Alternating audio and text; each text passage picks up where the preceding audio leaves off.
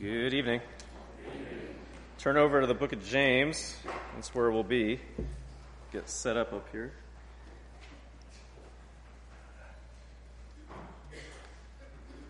So it's good to be here with all of you as always, and to have another opportunity to preach God's Word. So like I said, we'll be returning to the book of James tonight. It's been a few months since I introduced the book, and my intent is to continue working through it. So we do need to do a little bit of review just to get ourselves back into that context. So let's just read together, first of all, as we begin. Let's read verses 1 through 4. James chapter 1, verses 1 through 4. I'll be reading out of the ESV. It says this: James, a servant of God and of the Lord Jesus Christ, to the 12 tribes in the dispersion, greetings. Count it all joy, my brothers, when you meet trials of various kinds, for you know that the testing of your faith produces steadfastness. And let steadfastness have its full effect, that you may be perfect and complete, lacking in nothing. So first, again, I want to review some of the stuff we went through last time I preached. It was really just an intro to the whole book. And so right off the bat, this book of James is a letter. So we know it's a letter because the format that we find it in is a very well-known format for letters that were written in Greek. And honestly, it's not far off from the format that we even use now in English. Once we've identified something as a letter, the big question is always, who's it from? And so right at the top of our letter, we're told that this letter is from James. James, it says. And while he does go on to describe himself as a servant of God and of the Lord Jesus Christ, this description doesn't give us a lot to go on in terms of deciding which James is this, right? Which James is this? Well, we can say with the full weight and authority of Scripture that this book was written by someone named James, but determining which James this is, if we're honest, takes a bit more speculative means. There's room for disagreement. So last time I preached, I argued that this James is the son of Mary and Joseph, and that would make him the half-brother of the Lord Jesus Christ. For the sake of time, I'm not going to review the entire basis for that conclusion tonight. If you're interested in that, you can listen to the last sermon off the website or just talk to me after this. And we know from a combination of scriptural as well as just historical resources that this James, this half-brother of the Lord Jesus, really came to faith in Christ after Christ's death and resurrection. We know, too, that this James rose to a position of prominence in the young church there at Jerusalem, that he really came to serve as an elder there. According to church historians, this James would eventually be martyred for his faith in Christ, as were many faithful men throughout history, of course. But again, James simply describes himself here as a servant of God and of the Lord Jesus Christ. Now, one thing that James is often given flack for, especially as compared to other books in the Bible, is that there aren't many mentions of Christ, and there really aren't. But here, right up front, the core of James's identity is that he serves Jesus Christ right alongside God the Father. This is a way for James to really identify Christ as God by putting him on the same footing as God. And so with the author of this letter having been identified, the next matter, of course, is who's the audience, right? James writes the letter. Who does he write to? So in our case, we read this. Look down again at verse 1. To the 12 tribes in the dispersion, greetings. Now, the 12 tribes is a clear Jewish reference. It's a reference back to the 12 tribes of Israel. And the dispersion, or the scattering, depending on the translation you have, was frequently used to refer to the lands outside of Israel. And so I'm fond of the suggestion put forward by Douglas Moo, he's a commentator, which is that the people James writes to, the audience of the letter, the original audience, are Jewish believers who at one time were part of his congregation there at Jerusalem, but who were subsequently scattered by the persecutions that came at that time. Okay? So that's what I take. So we have James, the half-brother of the Lord Jesus Christ, and he's writing to people who used to be a part of his congregation, but by way of various persecutions have now been scattered to other places. The theme that I put forward last time I preached is that of exhortation. Now, James is an infamously difficult book, both to outline and really to put a single theme down on. But I think there are two threads that, in my opinion, really seem to unite the entire letter. And it's really a theme more of tone rather than of topic. James covers a variety of topics. But the tone all throughout is that of loving command. Loving command. James is commanding his audience all throughout the letter. I think the frequency of commands is far and above any other book in the Bible. But as he does this, as he makes all of these various commands on his audience, he uses this address of my brothers or even my beloved brothers. So to prove this point, we need look no further than our verses for this morning. And so let's look at those again. And I think right up front, we're going to see this theme of exhortation begins in this book of James. So let's read together verses 2 through 4. And I'll just mention something real quick. I did this whole study using ESV. That's just what I read from. So that's often what I use to study, at least as an initial translation. Once I had really finished this study and wrapped my head around what I think James is getting at, I actually think the NIV has the best rendering of this, bar one bit, which I'm just going to correct myself. But all modern English translations are very similar. And so the subtleties that I prefer, it's not going to mess up anything if you're using a different translation. So let me read this for you out of the NIV. It says this, starting in verse 2 of chapter 1. Consider it pure joy, my brothers, whenever you face trials of many kinds, because you know that the testing of your faith produces perseverance. Let perseverance finish its work, so that you may be mature and complete, not lacking in anything. And so what I want to do is, I want to give you the bottom line for these verses right up front. Initially, I had gone through and I was working kind of really methodically, right, verse by verse like we do, but I was really kind of worried that you didn't get to put it all together until the very end, right? And so I want to give you the conclusion right here at the beginning, and then I want to work through to actually get back to that conclusion at the end. And so here it is. Here is the bottom line of these verses. James is calling us to an exalted view of trials, which is based on understanding them from the perspective of God himself. Okay? That's the bottom line. It is a perspective based on understanding the way that God uses trials in each of our lives. James says that trials are the means by which God purifies our faith. He says they are the means by which he strips off, you could say, anything earthly or temporal, anything which is not based on his truth. Trials are the means by which God burns off the chaff, so to speak, so that all that remains is pure, perfectly pure, eternal preciousness. What remains after God's work, by necessity, in fact, is that which is fit to last into eternity, forever thereafter. This really must be so, for this is the end that God has destined each of us who are in Christ for, right? Eternity with him. And trials are what God uses to first add the pieces which we are missing, and then to bring this whole work to a full maturity and completion within us. Trials really are the very means by which God forms in us the image of his beloved Son, Jesus Christ. The very thing for which we who know him were predestined ever since before time began. It's like we've been studying in Romans chapter 8, verse 29. Paul says this, For those whom God foreknew, he also predestined to be conformed to the image of his Son, in order that he might be the firstborn among many brothers. And trials are, in fact, the very way that God accomplishes this work within us.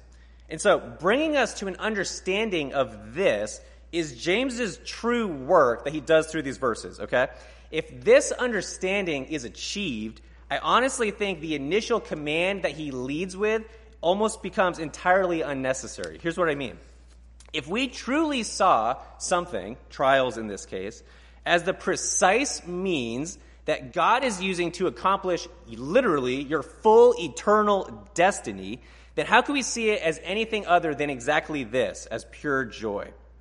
So we realize that this command to consider trials as pure joy is not some sort of positive thinking ritual, okay? It is a call to see trials for what they truly are, and really to see them as tools by which God is forming Christ Jesus within us. So that's the conclusion, okay? But obviously we've got some work to get up to that, and so let's move on. Let me just give you the outline here. I'm going to use a 6-part outline, so they're going to be somewhat brief in terms of each part. First, we're going to discuss the audience, or at least the way in which James addresses his audience. Second, we're going to examine the occasion or the circumstance which James is speaking to. Third, we'll consider the primary command that James is going to give his audience here. Fourth, we'll see the reason for the command. Fifth, we're going to get a warning that James gives. And finally, we'll explore the end result of all these things.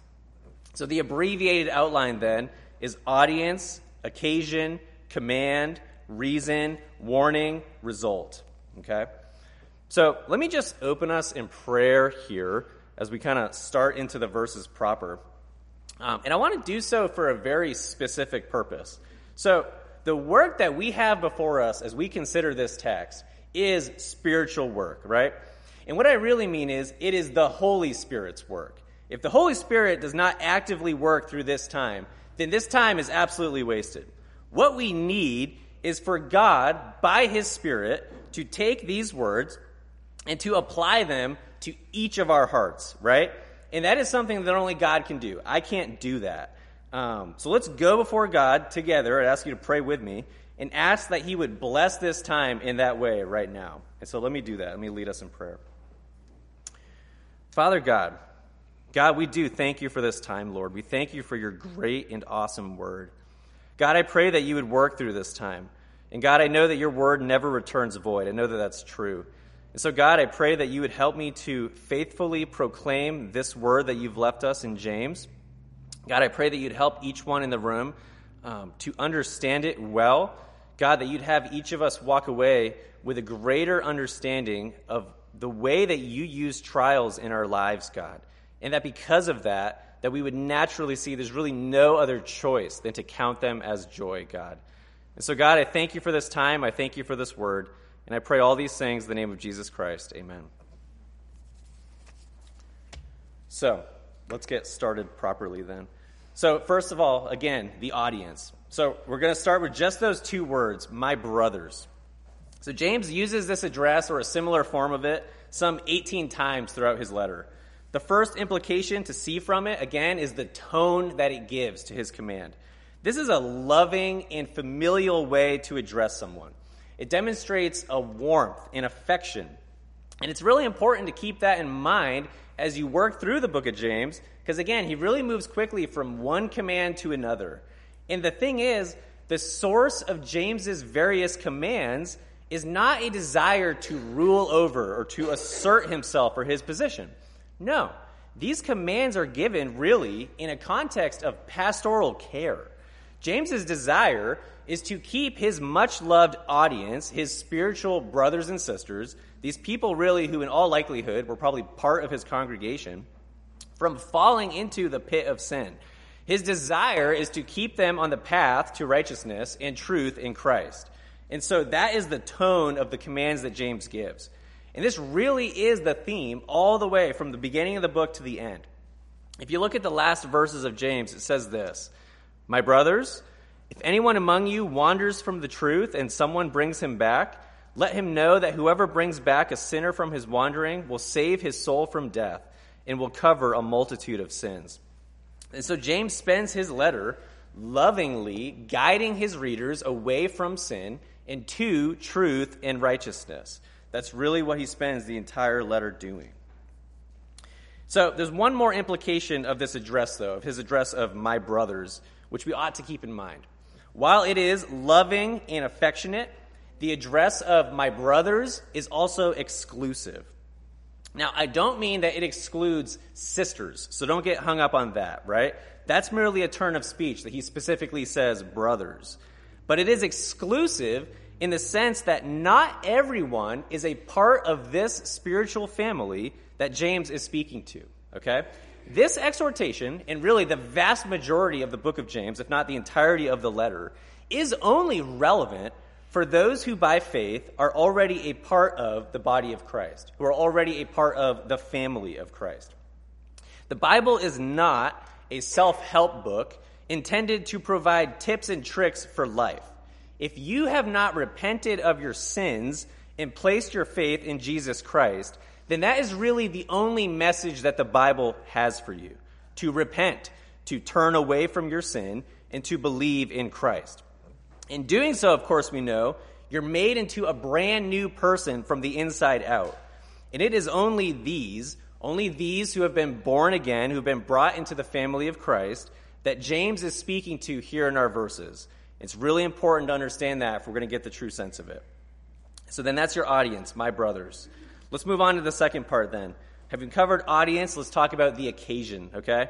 In the text, turn your eyes to when you meet trials of various kinds. This is the occasion. Let me point out, first of all, that the word used is when. When you meet trials of various kinds. He does not say if. And the implications of that, I assume, are obvious. The circumstance which James speaks to of trials is one which is absolutely inevitable.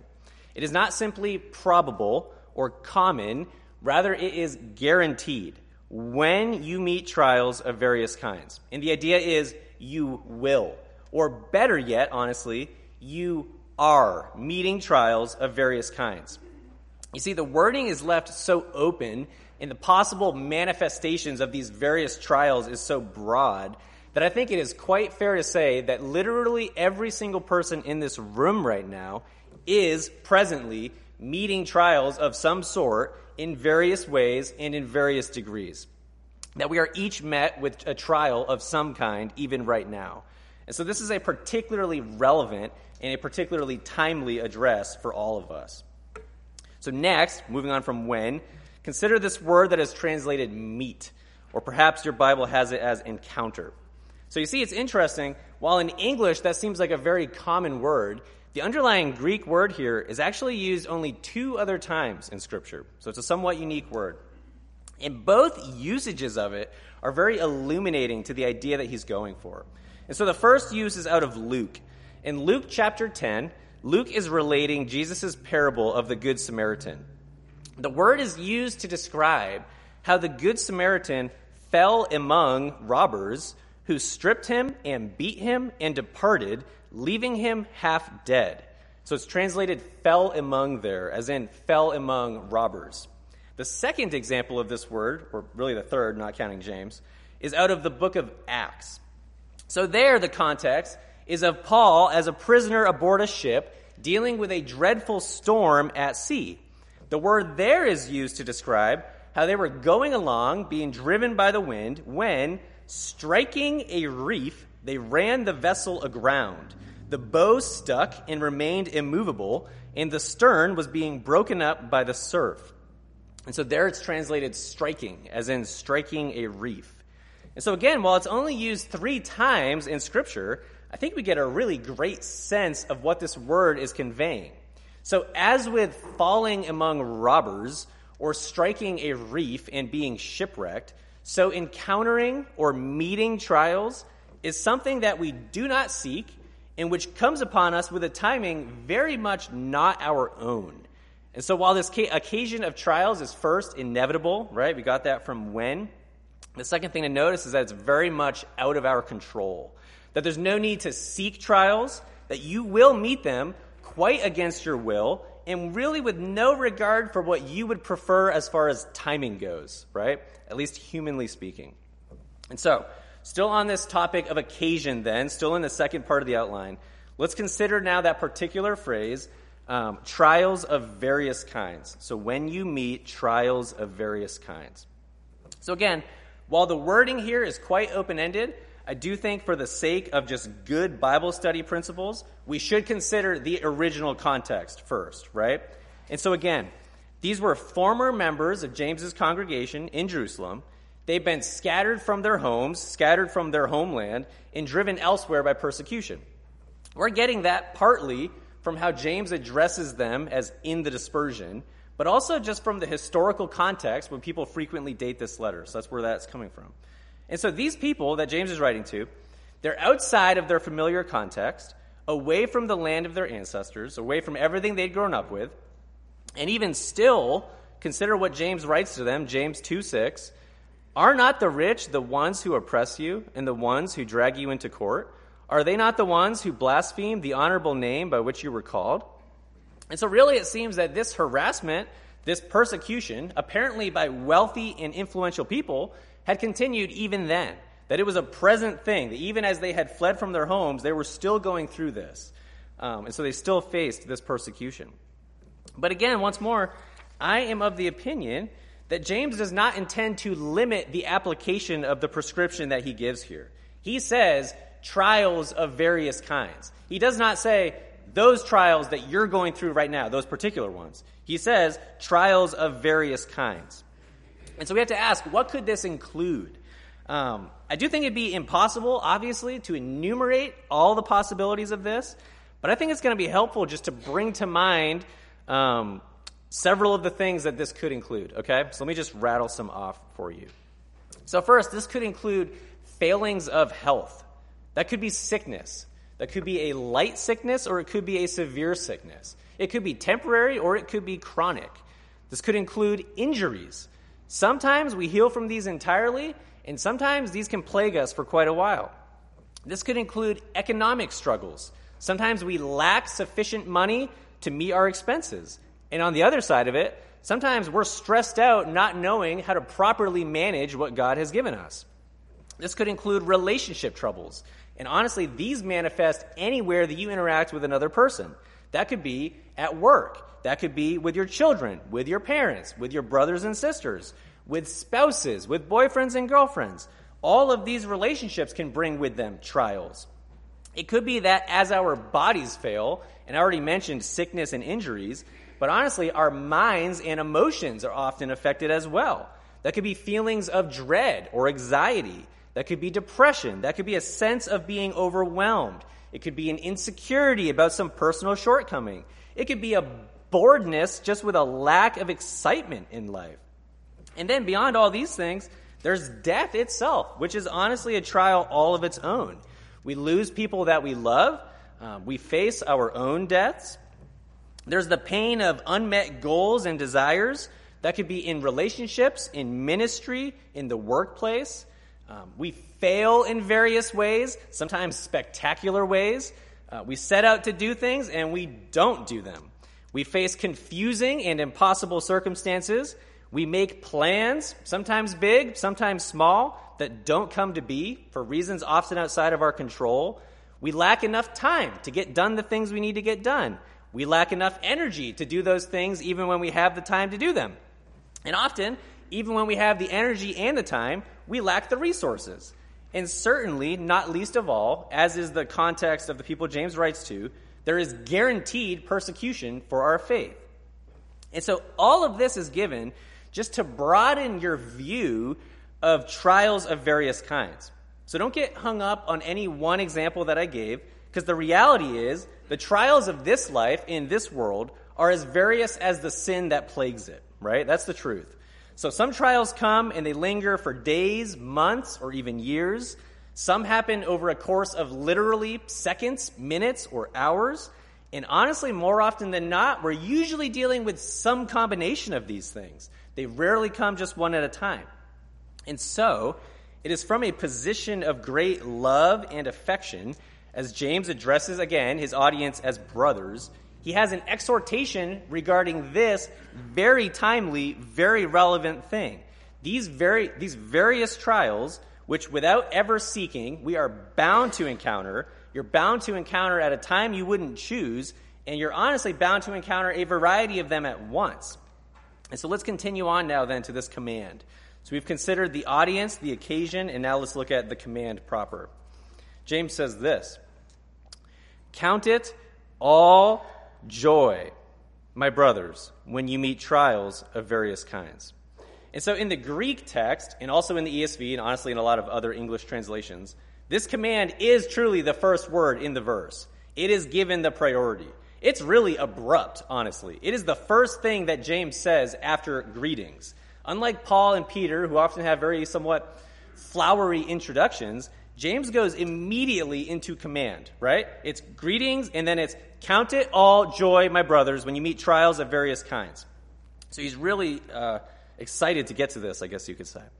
And so the command itself is this word which is translated as count, consider, or esteem.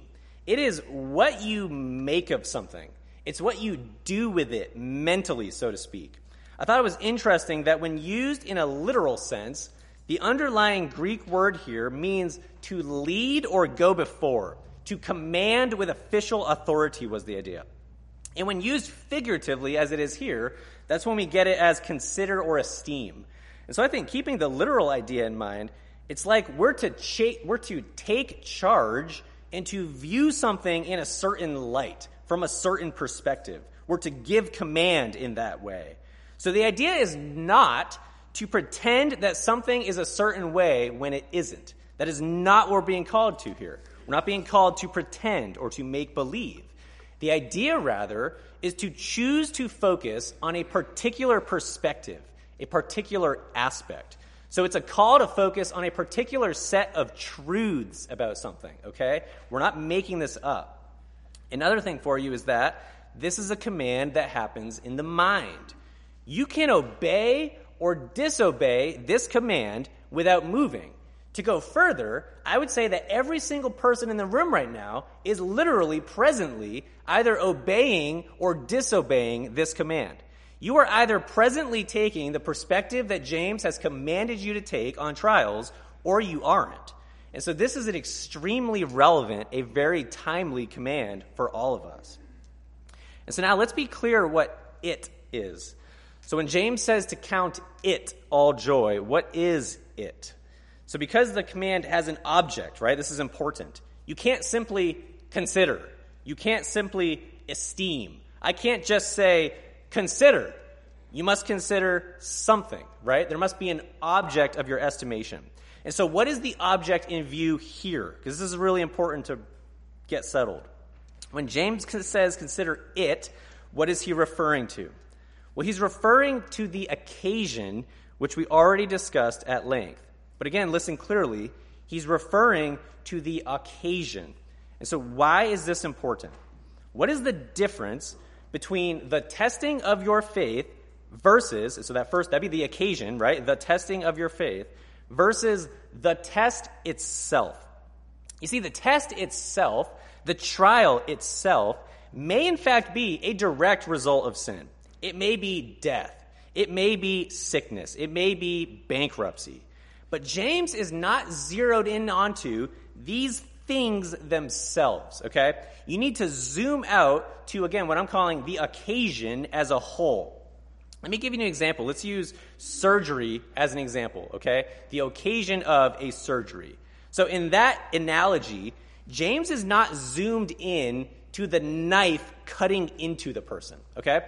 You need to zoom out to the surgeon who is holding the knife and the beneficial purpose that he is accomplishing by that surgery for that particular person that he is operating on at that very moment.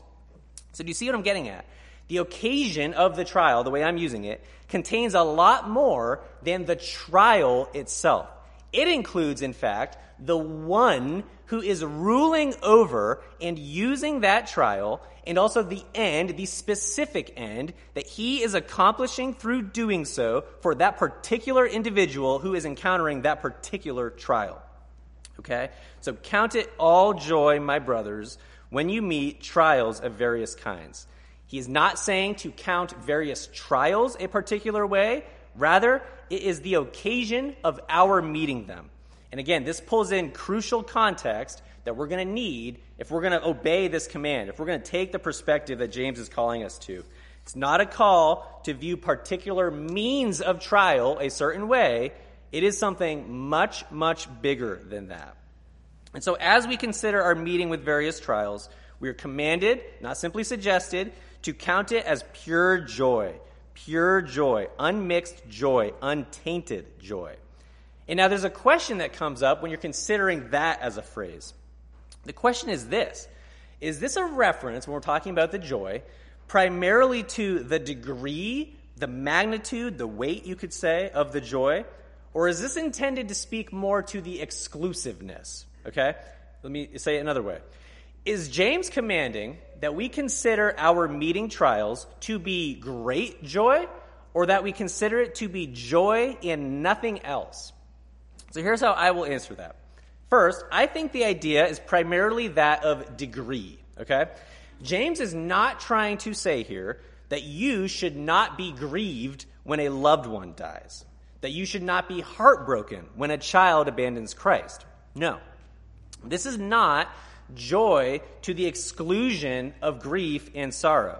We know this can't be what it's saying for one reason, because Jesus himself is described in Isaiah 53 as a man of sorrows and acquainted with grief. And in fact, we know from our recent studies of the story of Lazarus in the book of John that when Lazarus died and Jesus arrived at the funeral, he did not say, "Cheer up, everybody. Stop with your crying. Stop with your grieving. Have a good, joyful laugh." No. Rather, Jesus wept there with them, both of his own grief and of an empathy for those who were grieving. And this is good. This is appropriate. So it's primarily a matter of degree, not a matter of exclusivity, pure joy, great joy. But here's the thing. I have said that the word all or pure, depending what you have there, that it's primarily about degree. It's not meant to exclude, and I think that's true. But I think there's an analogy that can be helpful here.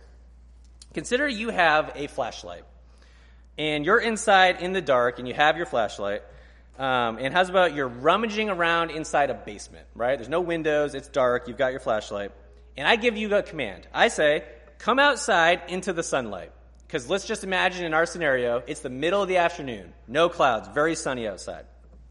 So you come outside, you bring your flashlight with you, and what happens? Well, you can no longer really see the light from your flashlight. I did not tell you to turn it off. You did not turn it off. It is still on very much. But here's the thing. The sunlight is so bright that it has overpowered your little flashlight to the point where it may as well have been turned off. And honestly, I do think that is an aspect of what's going on here.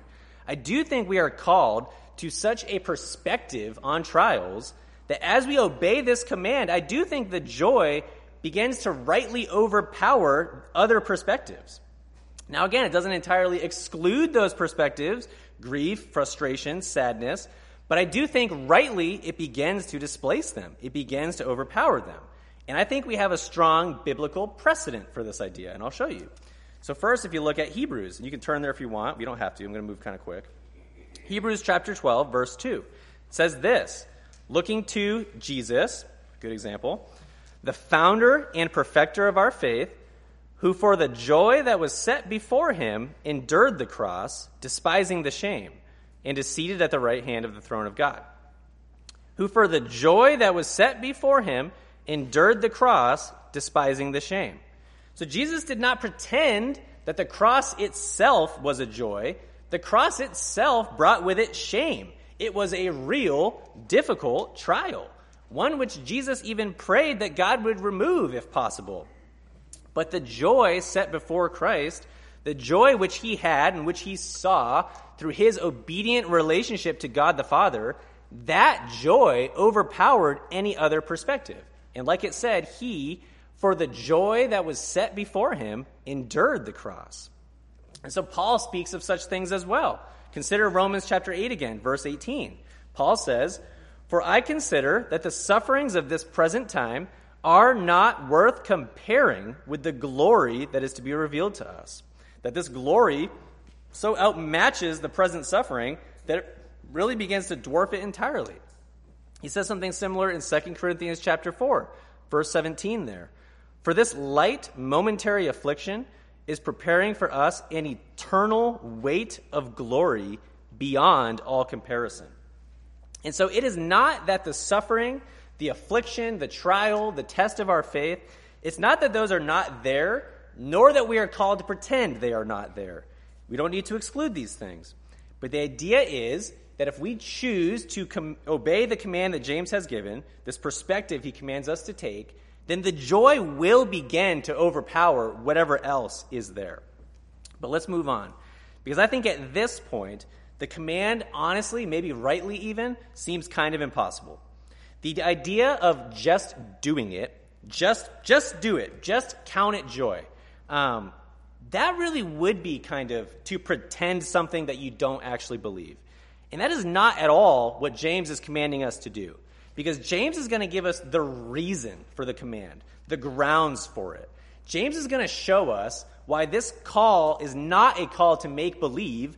Rather, when we see the truth that James presents, we realize that we truly must do as he says. That truly, there is no other option than to, with him, see trials as joy. And so, we've considered the audience, the occasion, the command, and now let's consider the reason. And let's see if we can make some sense of how this can all be so. The reason. James says, "Count it all joy, my brothers, when you meet trials of various kinds, for you know that the testing of your faith produces steadfastness." So first, James says this is really something you already know. That by experience, you have come to know already in part that the testing of your faith produces steadfastness. The testing of your faith, it's a reference to the trials of various kinds, right? Two sides of the same coin. But this testing of your faith brings in some really important context now. This word that is translated as testing, again, another example where it seems like a very common English word. If you search in the English Bible, I'm sure you get plenty of hits on testing. This Greek word, though, is only used in one other place in the Bible, and it's used in 1 Peter. And 1 Peter writes this in chapter 1, verse 6. 1 Peter says, "In this you rejoice, though now for a little while, if necessary, you have been grieved by various trials, so that the tested genuineness," there's our word, "of your faith, more precious than gold that perishes, though it is tested by fire, may be found to result in praise and glory and honor at the revelation of Jesus Christ." And so in the context of this Peter passage, we can see more clearly that this word for testing is related to the way that a precious metal like gold or silver is tested, or perhaps better yet, proved in the furnace. And this is a very, very important realization about what's going on here. And to be clear, it's not just Peter who tells us this. We have at least one other clue telling us that's what this word is getting at.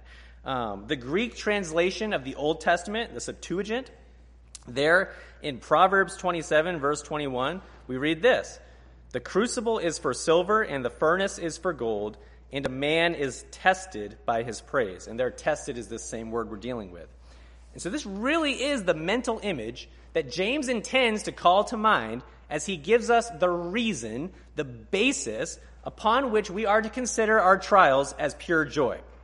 It is this mental image of a furnace by which precious metals are proven or purified. Now, there's an important transition that has happened, because in verse 2, we were very much focused on the human side of trial, okay? And that makes sense, honestly, because in verse 2, James is giving us our marching orders, our command, right? We're to do something. We're to take a certain perspective. We're to count it as joy. In verse 2, trials were met, we said, in the same way that you'd meet a robber or that you'd become shipwrecked. It's not something that you'd seek out. It's out of your control. From your perspective, honestly, it's almost random. But with verse 3 now, we've shifted to an entirely different perspective. And this is very important if we are to see trials as joy, that we shift our perspective with James. I think this is the key to the whole puzzle. Because here's what you need to understand. When you are dealing with precious metals, they do not just end up in the furnace. That does not happen randomly.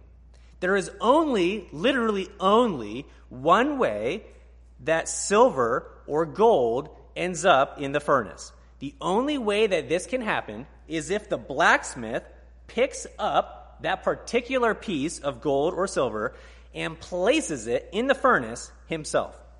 Do you see how important this is?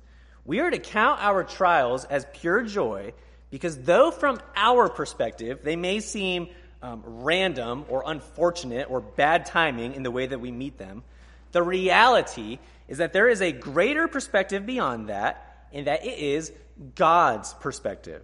And that from God's perspective, God really has carefully picked us up and placed us into the furnace himself. That God really is the one who has done that. And of course, it's worth asking, is God good at what he does? And the answer is yes. The answer is that God is the very best at what he does, that he keeps the furnace at exactly the temperature that it needs to be, and that sometimes that is very, very hot, but sometimes it is not. But it is done with perfect precision, because you see, God makes no mistakes. God doesn't do anything on accident. God doesn't do anything random. And so it is no accident. It is, in fact, done by God. And there's another implication here I want to point out.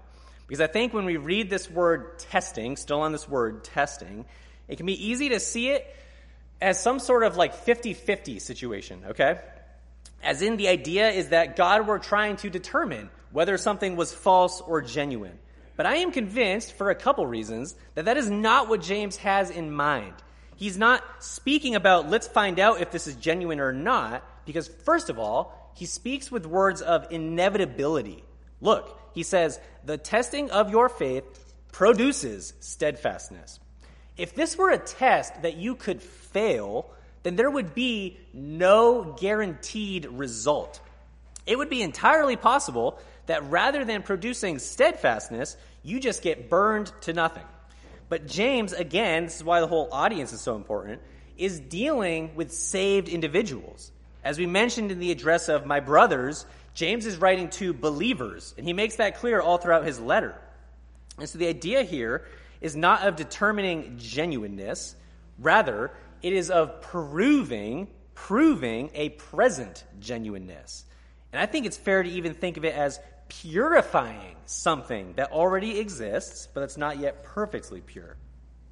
And so through this furnace of trial, the parts of our faith which are impure, which are not based on truth or not focused on God, these are shown to be false and are burned off. And what remains is that God-given, precious, eternal, immovable, unshakable steadfastness of faith. And so, this production of steadfastness is the next very important implication here. Again, God has not done this by accident. He has, of course, done so with a purpose. For you know that the testing of your faith produces steadfastness. Some translations have that as perseverance. It's an unshakableness. It's a permanence. That's the word that stood out to me. God uses trials to purify our faith, and that which remains is of eternal stock. It's completely immovable. Its permanence, in fact, based on Peter's similar usage of that word testing, makes earthly gold look as if it were grass or straw by comparison. Peter said this. He said that the tested genuineness of your faith, more precious than gold that perishes, though it is tested by fire, may be found to result in praise and glory and honor at the revelation of Jesus Christ. He says that which comes out of God's furnace will last until the revelation of Jesus Christ, at which point it will be the cause of great praise and glory into the rest of eternity. It's that permanent. It's that eternal. And so, as if this were not enough for us to consider trial a joy, this realization that God is the one who is expertly using these trials to purify our faith, to remove all that is temporary, to make it fit for eternity, James has a little bit more still to say as we move towards close here. So we've considered audience, occasion, command, reason, and now we have the warning. And let steadfastness, he says, this is verse 4, and let steadfastness have its full effect, that you may be perfect and complete, lacking in nothing.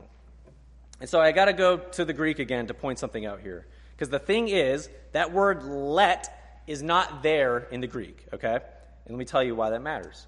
So this is one of those cases where the setup is something that we do not have a direct equivalent for in English. Because here's what's happening.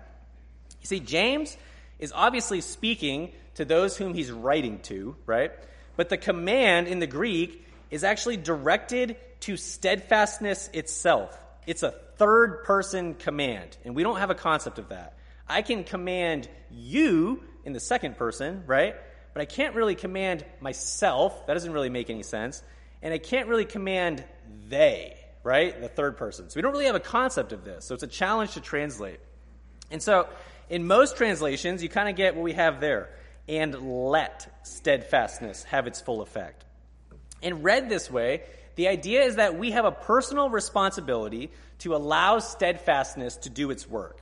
That we must not always be resisting the work that God is doing in us through trials. And that's why I labeled this section warning. James is warning us that we must not resist God. We need to let steadfastness have its full effect. But honestly, in terms of understanding this, I think an even better way of looking at it is that steadfastness must have its full effect, where the primary emphasis is not as much that you need to let it do so, but rather that it simply must do so. Again, the command is directed to steadfastness, but he's communicating this to his reader. He is telling them, that which steadfastness must do. And the reason that steadfastness must have its full effect is what follows here into our last bit, which is the result. It must have its full effect that you may be perfect and complete, lacking in nothing. This is a really strong statement. And I think taken in a certain simplistic way, it'd almost be easy to think that James is endorsing some sort of sinless perfectionism, as if to say that the end result of trials in this life is that you would be wholly without sin. But that is not the case, so let's just start by ruling that out. James is well aware of the reality of sin for as long as we are on this side of heaven. I think the clearest example from his letter is probably chapter 3, verse 2. There James writes, "For we all stumble in many ways, and if anyone does not stumble in what he says, he is a perfect man, able also to bridle his whole body." And so this is not an expectation of sinlessness, but this is a very, very strong statement even still, that you may be perfect and complete, lacking in nothing. This right here is the work that God is ultimately accomplishing in us through the trials that he brings into our life to prove out our faith. This is the end game that the master blacksmith, again, God himself, is working us towards as he expertly uses the heat of his furnace, okay? And those two words, perfect and complete, that really feel like exact synonyms in English, I think. They're really bringing two very different contributions to the table, okay? Even lacking in nothing, right? It feels like a negative just restatement of what he already said. But perfect and complete really are two distinct truths. So I have to tell you about those. So first, perfect. The Greek word behind it is teleos. Its root word, telos, means end, goal, purpose, or aim. So then this word teleos has to do with something that has reached its end, goal, purpose, or gain, or aim. You can almost think of it like the concept of maturity, right? It is something which is mature. It has reached to its end. And that's how the NIV translated it, and I liked that. Consider a human person. They're truly a person from the moment that they're born, and we know that they're just as much a person when they're born as when they're a full-grown adult, but we also know that there's a difference between the two. There's a difference between a newborn baby and a full-grown adult. And it's their degree of maturity. It's the degree to which they've physically reached the goal. And that's this idea of teleos. It's something which has been brought to maturity. Okay, so that's the first word. But then we have this other word behind complete here. And the word behind complete is holokleros. And this is different. This is the idea of something which retains all that was initially allotted to it, or more simply, that has all of its parts, has about. To use the idea of a physical body again, this would be like saying that a person has all of their limbs, all of the parts. And honestly, the example of a body really can help us distinguish between these two, somewhat morbidly. Bear with me. It's because, for example, someone could be teleos, as in physically mature, a full-grown adult, and yet not holokleros, not complete. They could be missing a limb. They could be missing an appendage. And likewise, on the other side of it, a newborn baby might be holokleros, has all the parts, has all the pieces, right? But is not teleos. And so we see that these are two related but distinct concepts. And here, James says that the result of perseverance, which again is wrought in trials by God, is the combination of these two things: perfect and complete, mature and whole. And again, he tops it off with lacking in nothing, in case he missed something. There is no lack in either degree nor in presence. No lack in either breadth, as in like out, right, or depth, like deep. And you may rightly ask, I think, what are these parts? What are these parts then that God is bringing together, that he's ripening to their full maturity? And James doesn't really answer this. All we know is that it's something that has to do with us, that God is doing. He says that you may be perfect and complete, lacking in nothing. I think Paul gives us a great answer in Galatians. Paul says, referring to the fruit of the Spirit is love, joy, peace, forbearance, kindness, goodness, faithfulness, gentleness, and self-control. Against such things there is no law. I think this is a good sampling of the things that God works in us and subsequently matures in us by way of trials. And truly, again, to bring it back to what I presented at the beginning, there is no greater depiction of Christ himself than to say all of these things wholly brought together and brought to their full maturity. And so really, again, it is the image of Christ that God is working in us through trials. That's what he's really doing. And so let's bring this all together again, and let's conclude. This is a really big statement. The scope in these verses is honestly enormous. I think we truly have only scratched the surface with the time that we spent so far tonight. Let me just read our verses again. Consider it pure joy, my brothers, whenever you face trials of many kinds, because you know that the testing of your faith produces perseverance. Let perseverance finish its work so that you may be mature and complete, not lacking anything. James has a loving command, again. My brothers, he says. This is from a position of great love and affection. He needs to address something which he knows is inevitable in this world of sin. He says, when you meet trials of various kinds. The command is that we would see these trials properly when we encounter them. The command, again, is that we would count it all joy. And this is not a command to make believe something which were not true. We need to consider trials as the joy which they truly are. This consideration is only possible when we see them from heaven's perspective, when we see them from God's perspective. For you know that the testing of your faith produces steadfastness. God uses trials to prove out our faith, to burn off the bits that are not of eternal quality. And what remains after trial is this permanent settledness, this great steadfastness. And let steadfastness have its full effect, that you may be perfect and complete, lacking in nothing. And with that bit, I think James honestly cannot find the words to explain what he's going after. I think as you dig into those words, you almost sense a desperation with having to use human language to even communicate this concept. It's too big. It's too grand. He says that God is using trials first to remove the stuff that shouldn't be there, then to add the stuff that should be there, and then to bring the whole thing to a full maturity with nothing lacking in the end at all. This is fullness upon fullness upon fullness. This is completeness of completeness. This is nothing missing, no, absolutely nothing. And this is the great work, again, which God performs in us through trials. And in a word, it is Christ. It is Christ himself. It is Christ that God is forming in us through trials. Because who else could we say comes to mind when you consider the finished work, fully mature, lacking nothing? That's Christ. And that he is who God is working in us, who God is forming in us through the furnace of trials. That is how big this is. That trials are the very tool by which God forms Christ Jesus, his Son, the image of his Son, within us. And it is only when we see trials this way that we can agree with James and count it pure joy.